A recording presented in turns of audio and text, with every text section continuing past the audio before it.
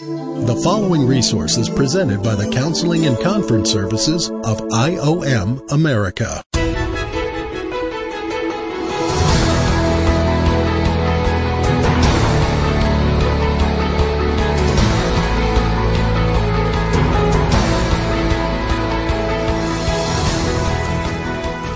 Welcome to Identity Matters Podcast.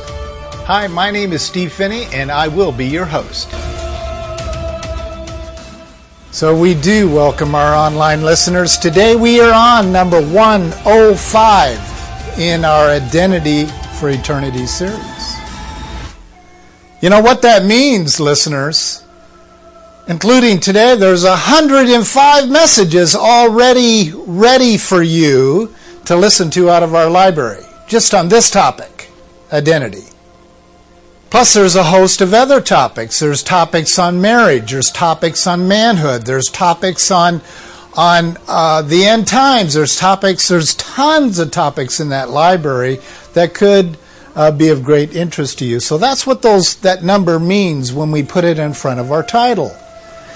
And then you're also going to see another number that is connected to the podcast, and that's part 11, part 12, part 13, or whatever. And that is the subcategories underneath Identity for Eternity. Our subcategory we've been dealing with is True Grace.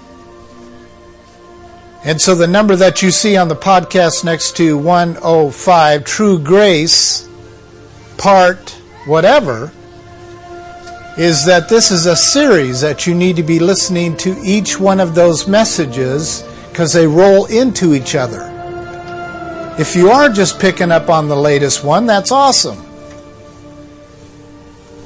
But we'd encourage you to go back, scroll back down to number 1, and move forward to whatever number you're on today. So we've been talking about the compliments of grace. And today specifically, we're going to reveal to you the regeneration of grace in the believer. Now, if you take the R-E off of regeneration, you have generation. Now, you can look at generation from two basic Latin definitions. You want to guess at what those might be? So, generate. In America, we took that Latin word and we came up with the word generator. And what's a generator? Okay. Produces power. So another definition is generation, which is what? To produce people. To have a generation is one full lifespan, 40 years. If you live to be 80 years of age, you have lived 2 generations. Now when we put regeneration, in front of the generation, what would that mean? Back. Again. Born again. That's what regeneration is. It's taking your present generation and it's acknowledging that generator's broke. It's no longer able to generate power to your life. So to be regenerated in Christ Jesus, there is a new power source being brought to your generator, your spirit. But it actually works again. And it is generating power and life through your generator. Your spirit has been made new and made alive again, so that you can see, feel, experience, as our song and worship today said, Lord, cause me to feel your Holy Spirit. So we can be a part of that release of the power of God in our lives. Regeneration. Let's take a look at it in a deeper way. In regeneration, the grace activity of God enacts His divine life within the generator, the Spirit,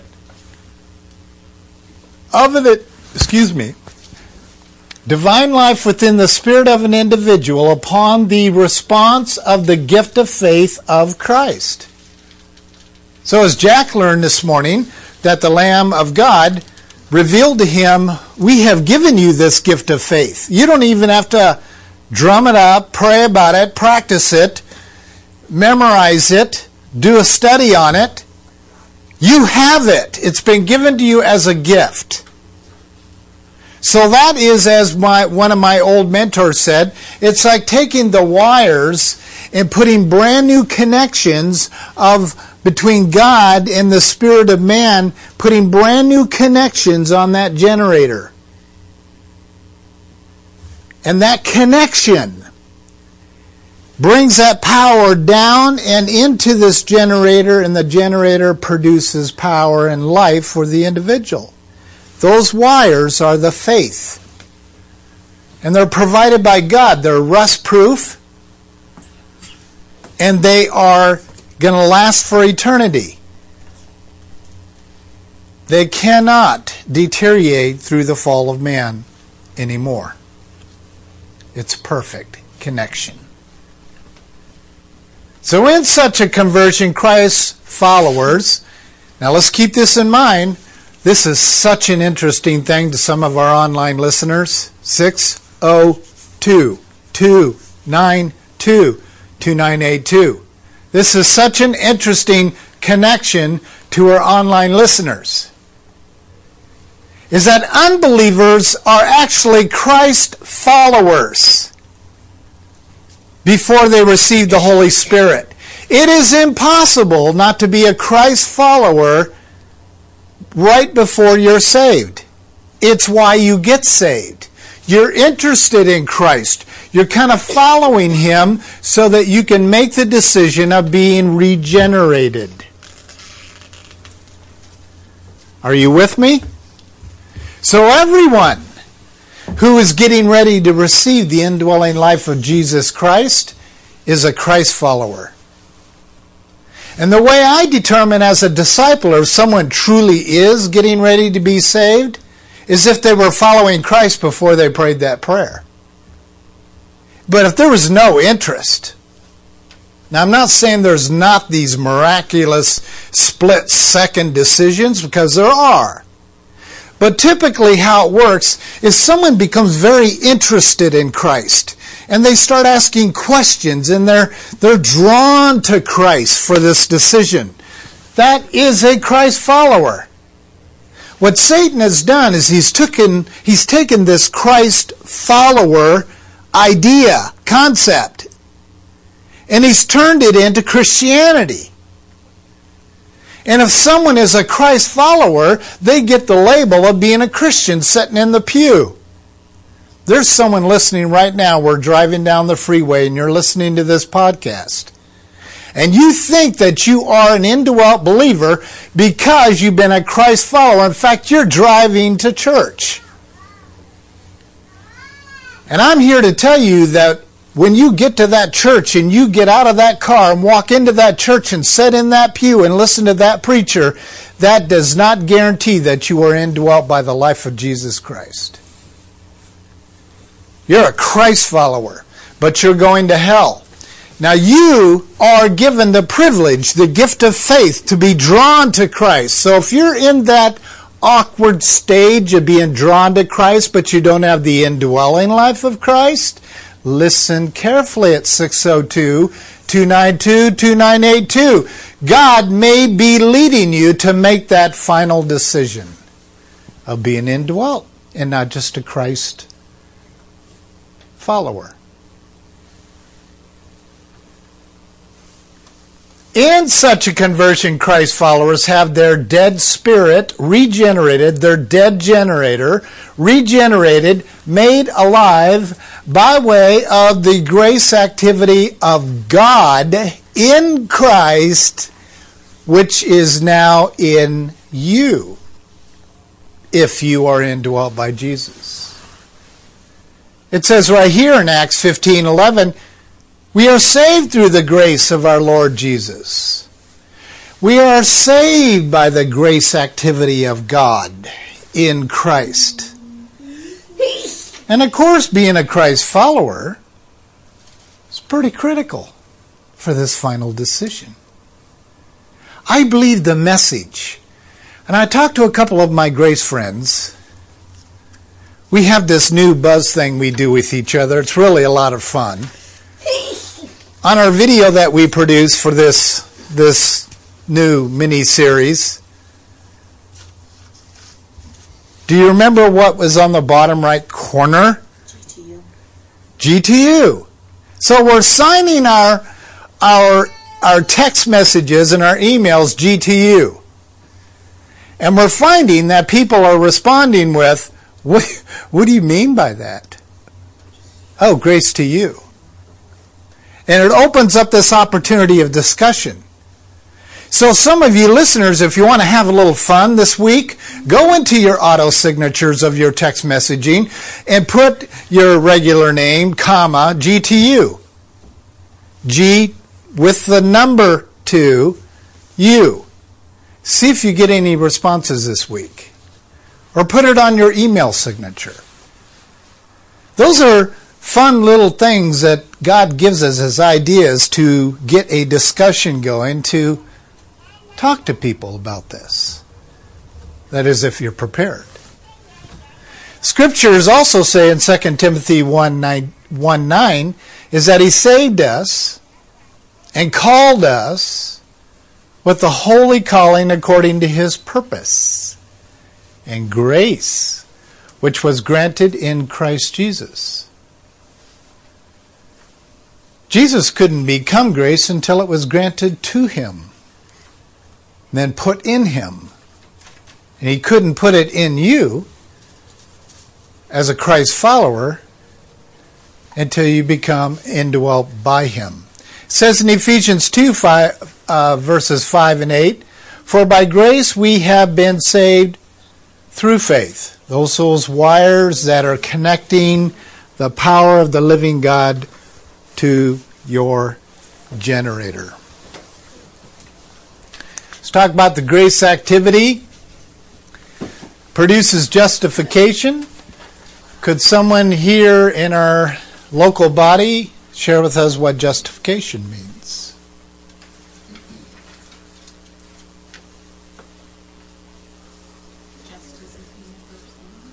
Just as if you never sinned.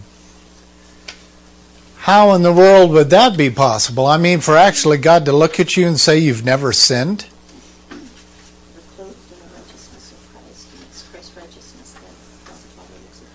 So we're clothed in the righteousness of Christ, and we have the righteousness of Christ? We are the righteousness of Christ. My mentor texted me yesterday and he said, I need to make sure we are perfectly clear on this. It is critical that on everything you're working on, every video, every piece of music, every article, that you're emphasizing one primary truth with the exchanged life outside of the fact of the indwelling life of Jesus. And he said that the indwelt believer is the righteousness of Jesus Christ. You cannot embrace your brand new past unless you understand the perfect truth that you are the righteousness of Jesus Christ. It's not something you have. You are this. Simultaneously, the grace activity God in Jesus Christ affects the just as if I have never sinned of the believer. It says in Romans 3:24, justified as a gift by His grace through the redemption which is in Christ Jesus. It also tells us in Titus 3:7, we are just as if we have not sinned, justified by His grace. Justification must not be considered as only a legal or positional declaration of righteousness, which God has put on the heavenly books. In other words, you got your ticket in your pocket. Or even to claim that so that you can explain your position in Christ. A biblical understanding of justification must always convey the ongoing activity of God's righteousness in the indwelt Christian by His grace. So Western theology in general has tended to develop an external event-centered concept of grace, tying grace either to the object or an objective event. And that is heard if you listen carefully. A lot of people are saying, when I was baptized is when I really understood the grace of God. Or I was driving down the road and God clearly made, said, this day forward you shall. And they tie it to these events because here's what we do. A lot of people, when they get saved, they write that time and date in their Bibles, right? And then when the enemy is tempting them and saying you're not saved and ha ha ha, you're just a big fake, they go to the first page of their Bible and they see that, okay, I was saved on January 14, 1965. That is an event way of thinking. Where in reality, all of God wants to do in and through Christ Jesus inside you is to have you look in the rearview mirror. Now most people, because of the lies of the devil, they look in the rearview mirror and what do they see? Their past. Every stupid thing they've ever done. And so their past is plaguing them. Why is it that children typically are bored with truth? Because they have no past yet. See, they have to live off of the truth of mommy and daddy because they really have no past yet. So we got to keep that in mind when we're instructing and training up our children. Now, I've shared with you many times of how I've admired Abby, my eldest daughter, and how she's handled her children with salvation and lack of it. And as a little one like Wyatt would get on her lap and she would have to deal with some problem behavior or whatever, she would basically communicate, well, honey, until you receive Jesus Christ into your life and become an indwelt Christian, you're going to act like someone who is supporting the devil or sin or whatever terms that she would use. Well, we got the great news last night that Wyatt wanted to receive the indwelling life of Jesus Christ. And it was all from him, not by trying to lead this child to Christ by force or, because of the fear of the parents. It was the Spirit. That's how you raise children. When they're acting up and they're unsaved, don't give them compliments for acting like Satan. Show them the difference. The reason why these things take place is because you don't have the indwelling life of Christ in you yet. It's okay because your day of salvation is appointed to you. Until the faith wires are put on your generator and the Holy Spirit decides to connect to them, you've got nothing. I don't care how much theology you got going for you or that you've taught your children. That's why it's annoying to watch Christian parents tell their children to reconcile. They have no power of forgiveness in them. So then do I get them to say, well, apologize to your brother? No, you just simply say, I was wrong for what I did to you. And then if they are indwelt, you lead them in, will you please forgive me? Or, if you want to develop a solid pattern, and you do lead your children to seek forgiveness from other people and to give forgiveness, you better make sure that it's temporary and not eternal, if they're not saved. But see, most parents haven't been trained in the Word and how to use the Word to train up their children, so therefore they use the Word like it's some kind of weapon. Now I want you to memorize these 5 verses for doing that. Okay, every time I read Ephesians 3, 1 through 3, I view it as a punishment. That's an awesome idea. So when they turn 13 years of age, they hate the Word of God. That'll work. You see what we've done? The Word of God is alive and well and lives in the believer. So parenting is just the law. That's all it is. And the law is to lead that child to salvation. Tough things to understand.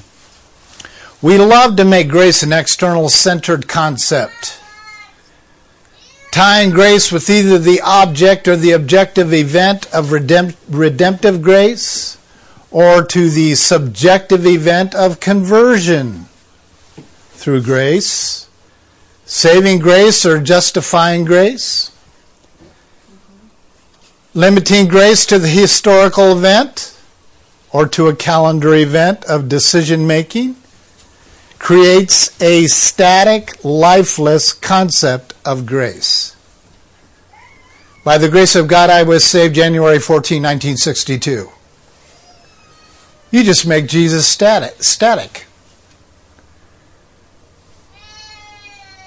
You see, to make it alive, it's the same thing with those of you who check out a lot of websites. Does anyone know the difference between an interactive website and a static website?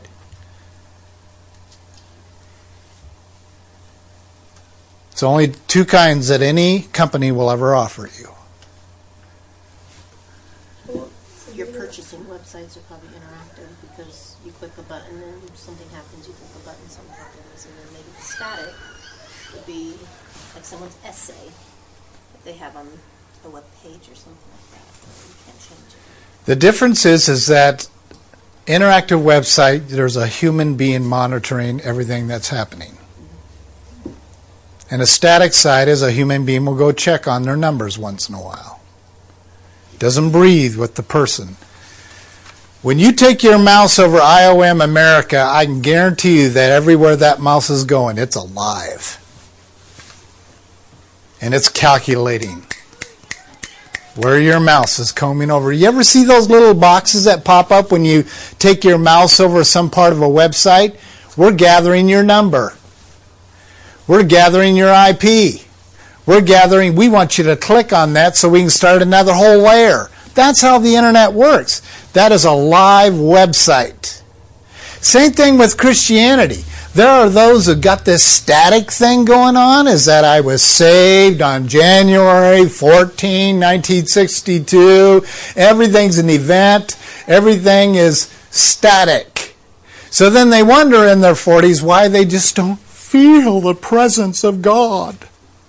Well, you're static.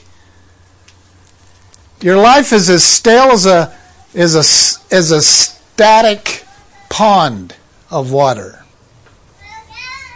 That's why. Jesus is alive.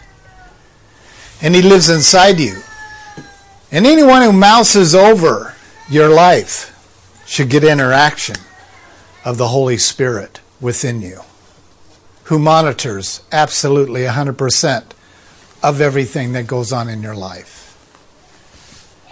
We know the things of technology because of the things that we realize and learn about real life events. That's how it works. To tie grace particularly to a space and time event is to miss the continuous dynamic of God's grace activity in the living Lord Jesus Christ who lives inside you, hopefully. We must avoid this event-centered concept of grace that casts God's action primarily into a past tense perspective. which puts Jesus in the past tense. So here's grace-based for identity. The Christian lives day by the grace activity of God. Day by the grace activity of God. The entire sanctification process, whereby God's holy character, which is the law, is manifested in our behavior, is enacted by God's grace. Well, I thought the goal was to get rid of this law. Why would we want this?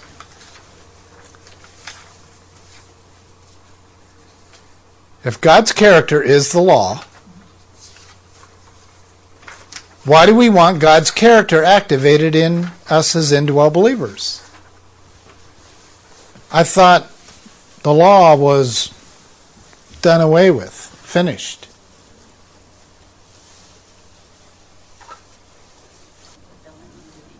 So, Jess, why do you stop at a red light? Because that's the law of the land. Okay. How come you don't go out and stab someone that you don't like? Because you go to jail. You see, the law is alive in us. Because it's murdering. And because it's murdering. The law is alive in us. It is not dead in us. So the reason why we don't do certain things and do certain things is because the law is alive. And we want to allow the character of God, the law, to come forth from us through Jesus doing the bringing it forward, because he's the one that fulfilled it. So the ability not to stab the person you hate should come from Christ in you saying, that's not how we're going to handle this problem. So the law is alive, it's fulfilled, it's active in you. And so is the grace activity of God, which cuts him some slack. This is why Paul encourages indwelt Christians to, quote-unquote, continue in the grace of God. It is not a one-timer. It is a continuance activity.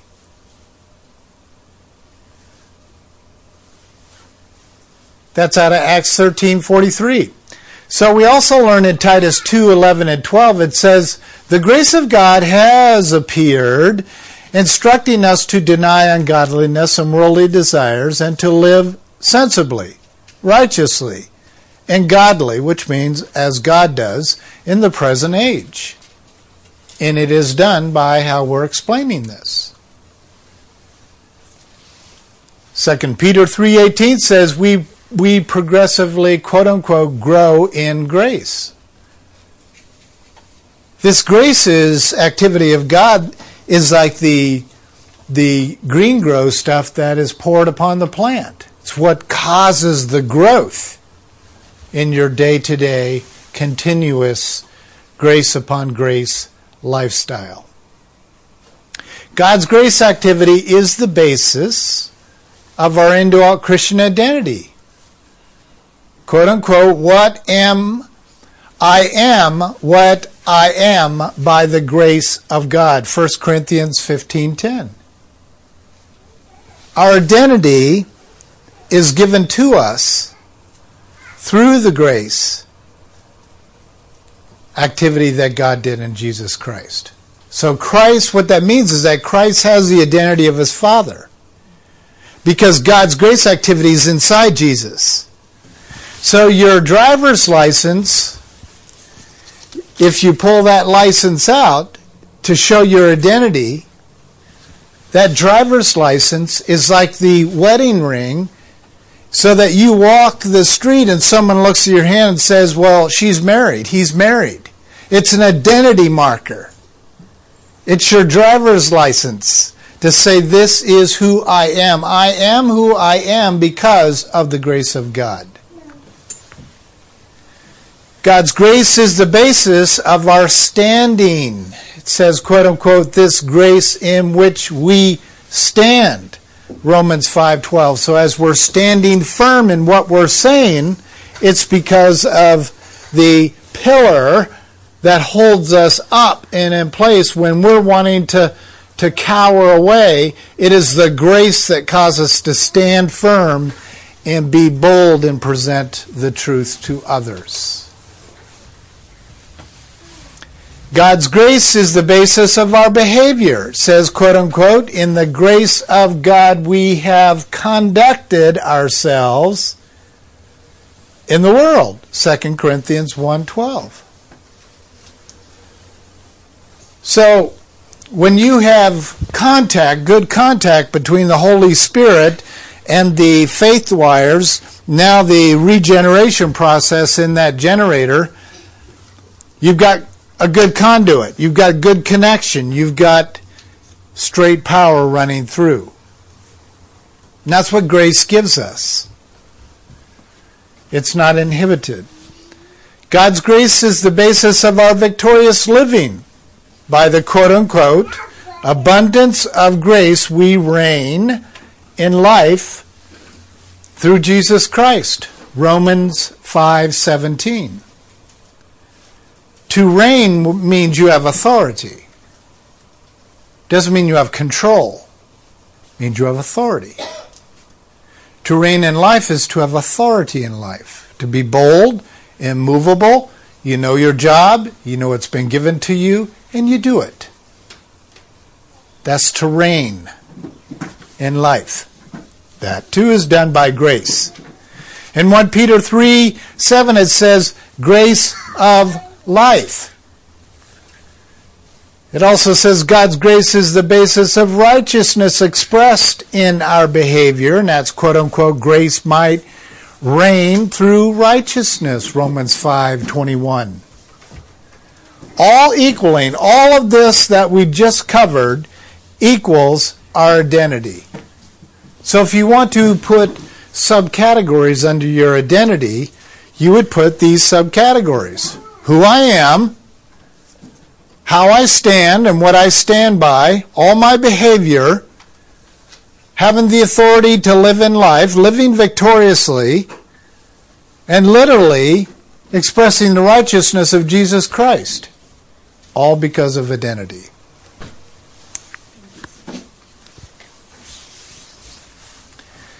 Grace, God's grace, is the basis of holiness.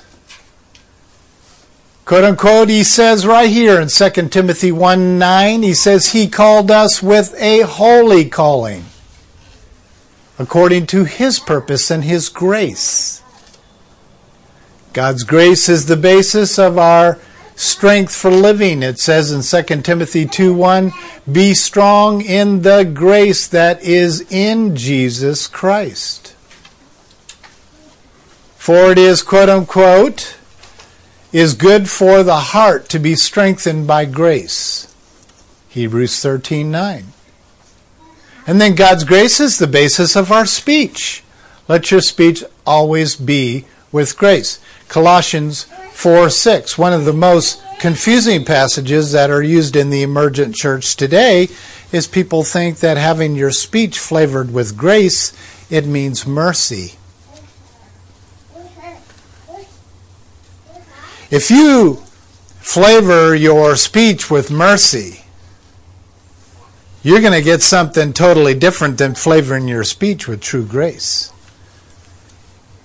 Which literally, hopefully, as we've learned now by all of these different sermons on true grace, we realize that true grace is not imparting mercy. It's the result of it.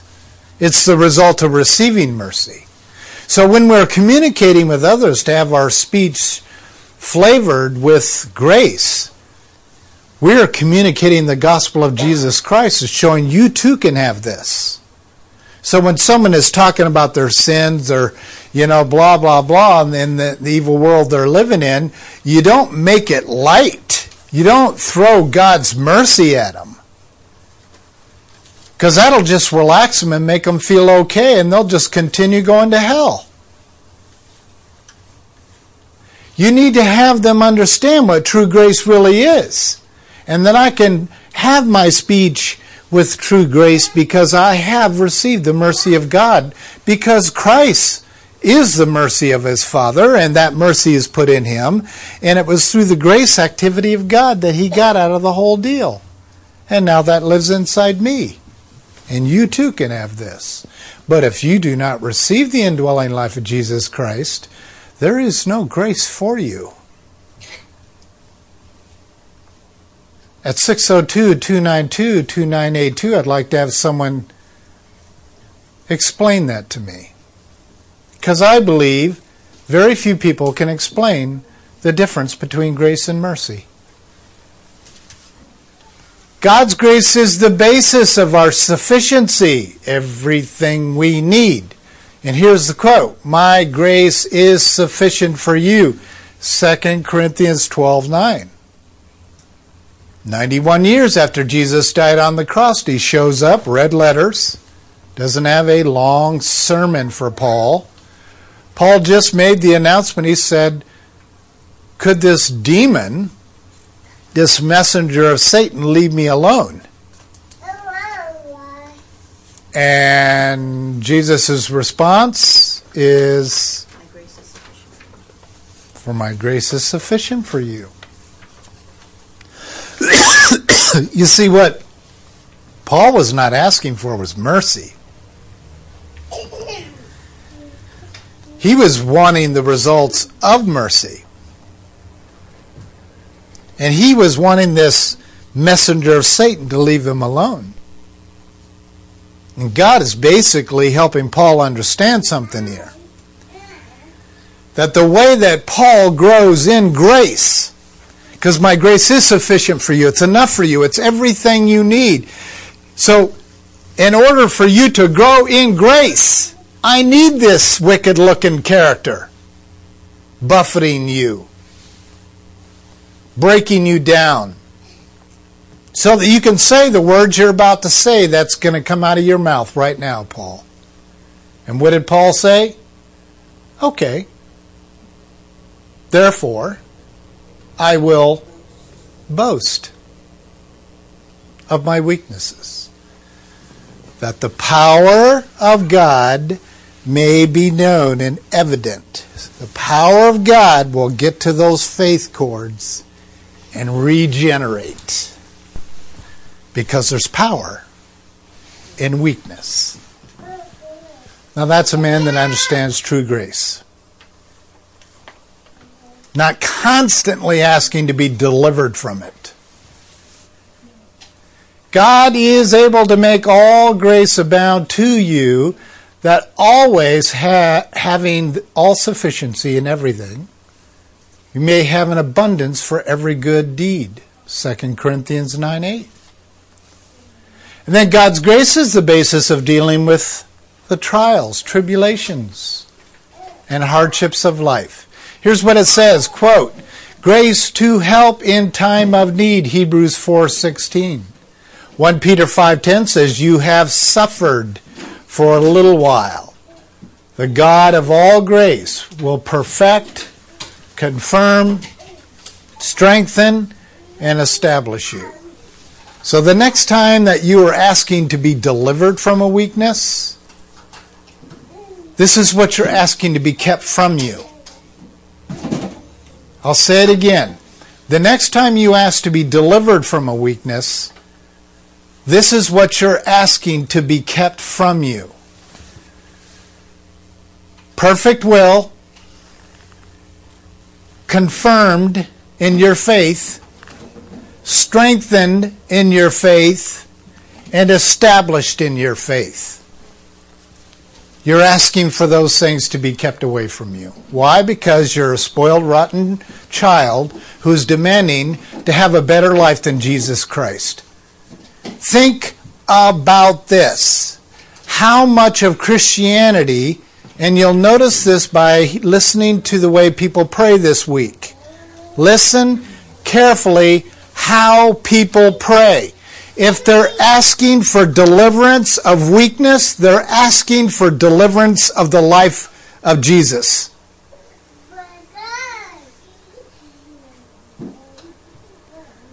Instead of saying, Lord, Teach me, show me how to embrace this weakness, that the power of you would be activated through my generator, so that I may have my faith confirmed, that I may have your perfect will birthed in my soul, that I may have the strength of Jesus Christ. How much nastier can it get than what Paul just talked about in the previous chapter before he came to this conclusion? Beaten times without number, shipwrecked, tortured, ridiculed. There's a whole list in the scriptures of what Paul had been going through, how this messenger of Satan had been beating the hell into him. And here was his conclusion, that he would pray to have this weakness part from him. And this is how Christ responds inside of him. Now, either we have a twisted Savior, or there's a powerful principle being given to us. Because Christ didn't take this, I feel sorry for you, Paul, business time. There was none of that.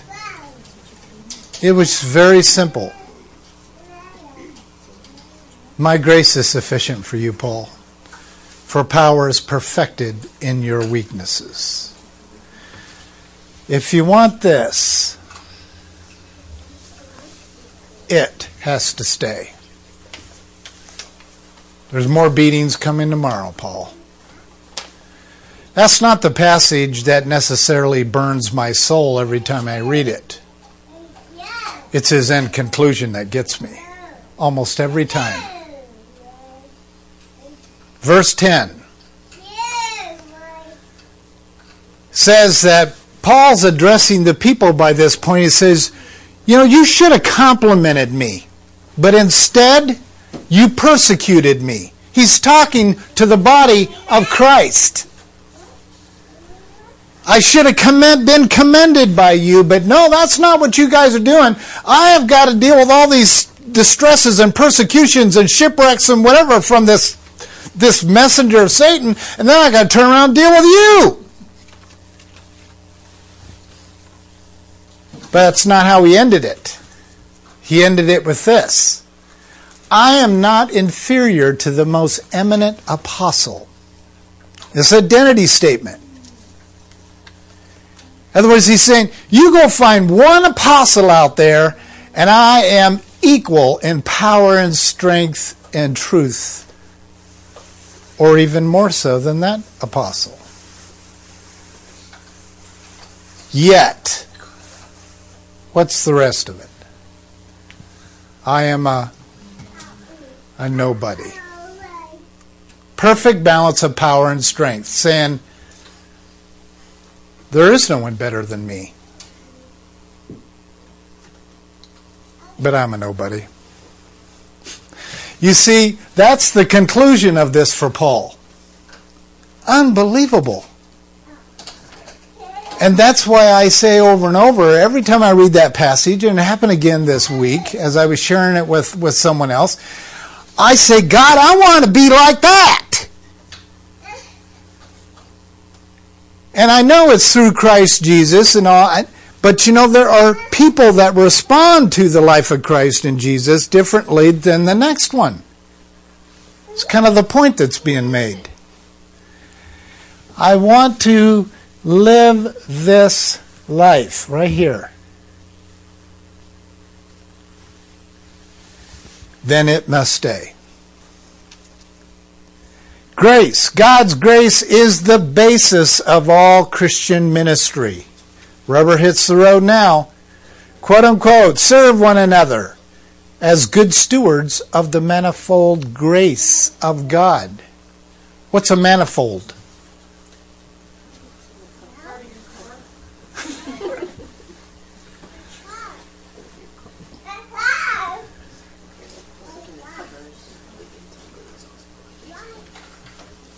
Manifold is like multiplicity.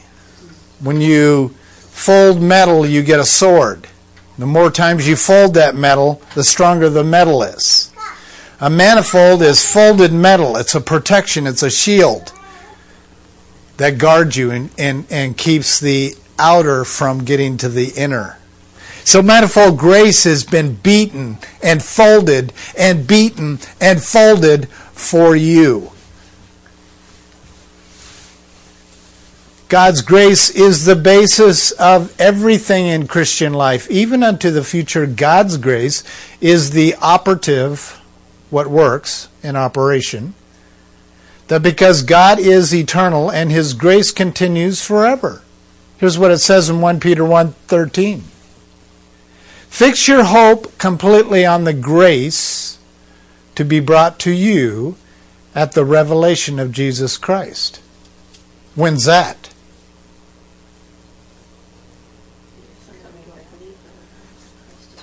When you go from being a Christ follower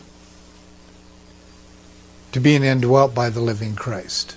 Behold, I stand at the door and knock. If anyone hears my voice and opens the door, I will come in and dine with him. It's a very distinct 1, 2, 3. He's not abusive, so he's not going to force his way into your life. You can't grow into having him in your life. It is, behold, I stand at the door and knock. If anyone hears my voice,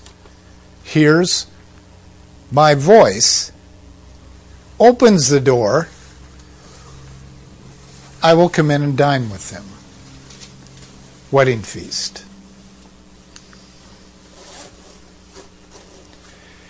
God's grace is as broad as God Himself. His every expression. Grace must not be limited to redemptive grace or regenerative grace or conversion grace or justification grace. When grace is defined mostly by the benefits bestowed by God in Christ rather than the dynamic being of God in Christ, it reduces it to a fix-it external commodity rather than the ever-present and continuous dynamic of God's activity expressing His character through Christ in you. One stagnant and one is breathing. Oh God, if I could just bear witness to the fact that your children are going to get this. The grace activity of God always maintains consistency with the character of God. Duh. God never acts out of character. Duh. The character of Christ will be evidenced by the fruit of the Spirit. Duh. And that is through love, joy, peace, patience, kindness, goodness, faithfulness, gentleness, and self-control. Now here's where the challenge comes in. The challenge comes in when we are faced with how that fruit is manifested within each individual. Because if you take all of this and you do not put it in connection with the gifts of God that is in you, it'll go emergent, lukewarm, Laodicean. The Laodiceans have this. Do they have love? Supposedly. Yeah. Do they have joy? I love going to my favorite emergent church online and checking her service once in a while. They're jumping around. They're singing like us. They're holding their hands up high. And I'm going, what God are they holding their hands to? Well, it depends on which symbol they're looking at. They have all this. Joy and peace and patience and kindness and goodness and faithfulness. They have it all. Better than most of us. So we really need to keep the fruit of the Spirit directly connected with the fruit of the big S. Spirit. Holy Spirit. Here's our Identity Matters statement today. Indwelt Christianity is the grace activity of God. The gospel is the message of the grace of God in Jesus Christ. Paul thus refers to it as the gospel of the grace of God. That's the true gospel. And that can be found in Acts 20:24. And the quote-unquote word of his grace, which is Acts 14:3, and writing to the Colossians, Paul refers to the word of truth, the gospel, and they're having quote-unquote understood the grace of God in truth, which is actually translated out as to understand Jesus, the Son of God, in truth, which is in Christ Jesus. It's the only way to understand him. It's the only way to get this. The Christ followers are just as dead mentally of understanding what we've talked about today as a dog. Until the Spirit of the living God opens their mind and gives them understanding, they're not going to get what we talked about today. That's a tough one. Grace is what distinguishes indwelt Christianity from all man-made religions that carry the name Christian, that's in quotes, as the activity of God in Christ functioning within humanity. Now, through the bride of Christ, everything that we have covered cannot be understood unless it's through the mind of Christ. Then the true focus has got to be, and the gospel of grace has got to be, how do I get that mind? That should be the question you should be asking yourself, Christ follower. How do I get that mind so I can understand this stuff this guy's talking about? Because I'm not getting it. Well, I'm here to tell you, you're never going to get it unless you have the mind of Christ. Because the mind of Christ is what has eternal understanding of past, present, and future. Hebrews 13:8. It is imperative that we maintain a clear thought of true grace. Those of you who would like to make that next step and receive the indwelling life of Jesus Christ, we always like to print in our PDF that is next to the microphone on our podcast. If you open that up, you can see the very slides that we taught from today. And at the end of those slides, you'll see a sample prayer of salvation. Now, it's not the words that are going to lead you into Christ Jesus. This is just a sample. Read over it and pray over it. And then pray the words that are in your mind. But do not pray this prayer if it's because of guilt.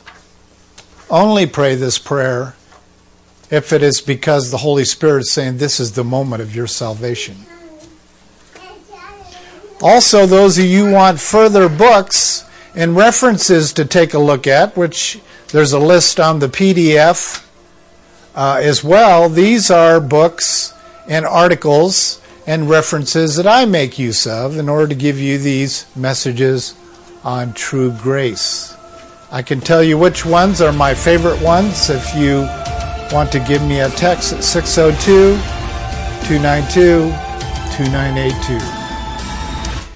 Now we're going to go to questions and answers of our local body.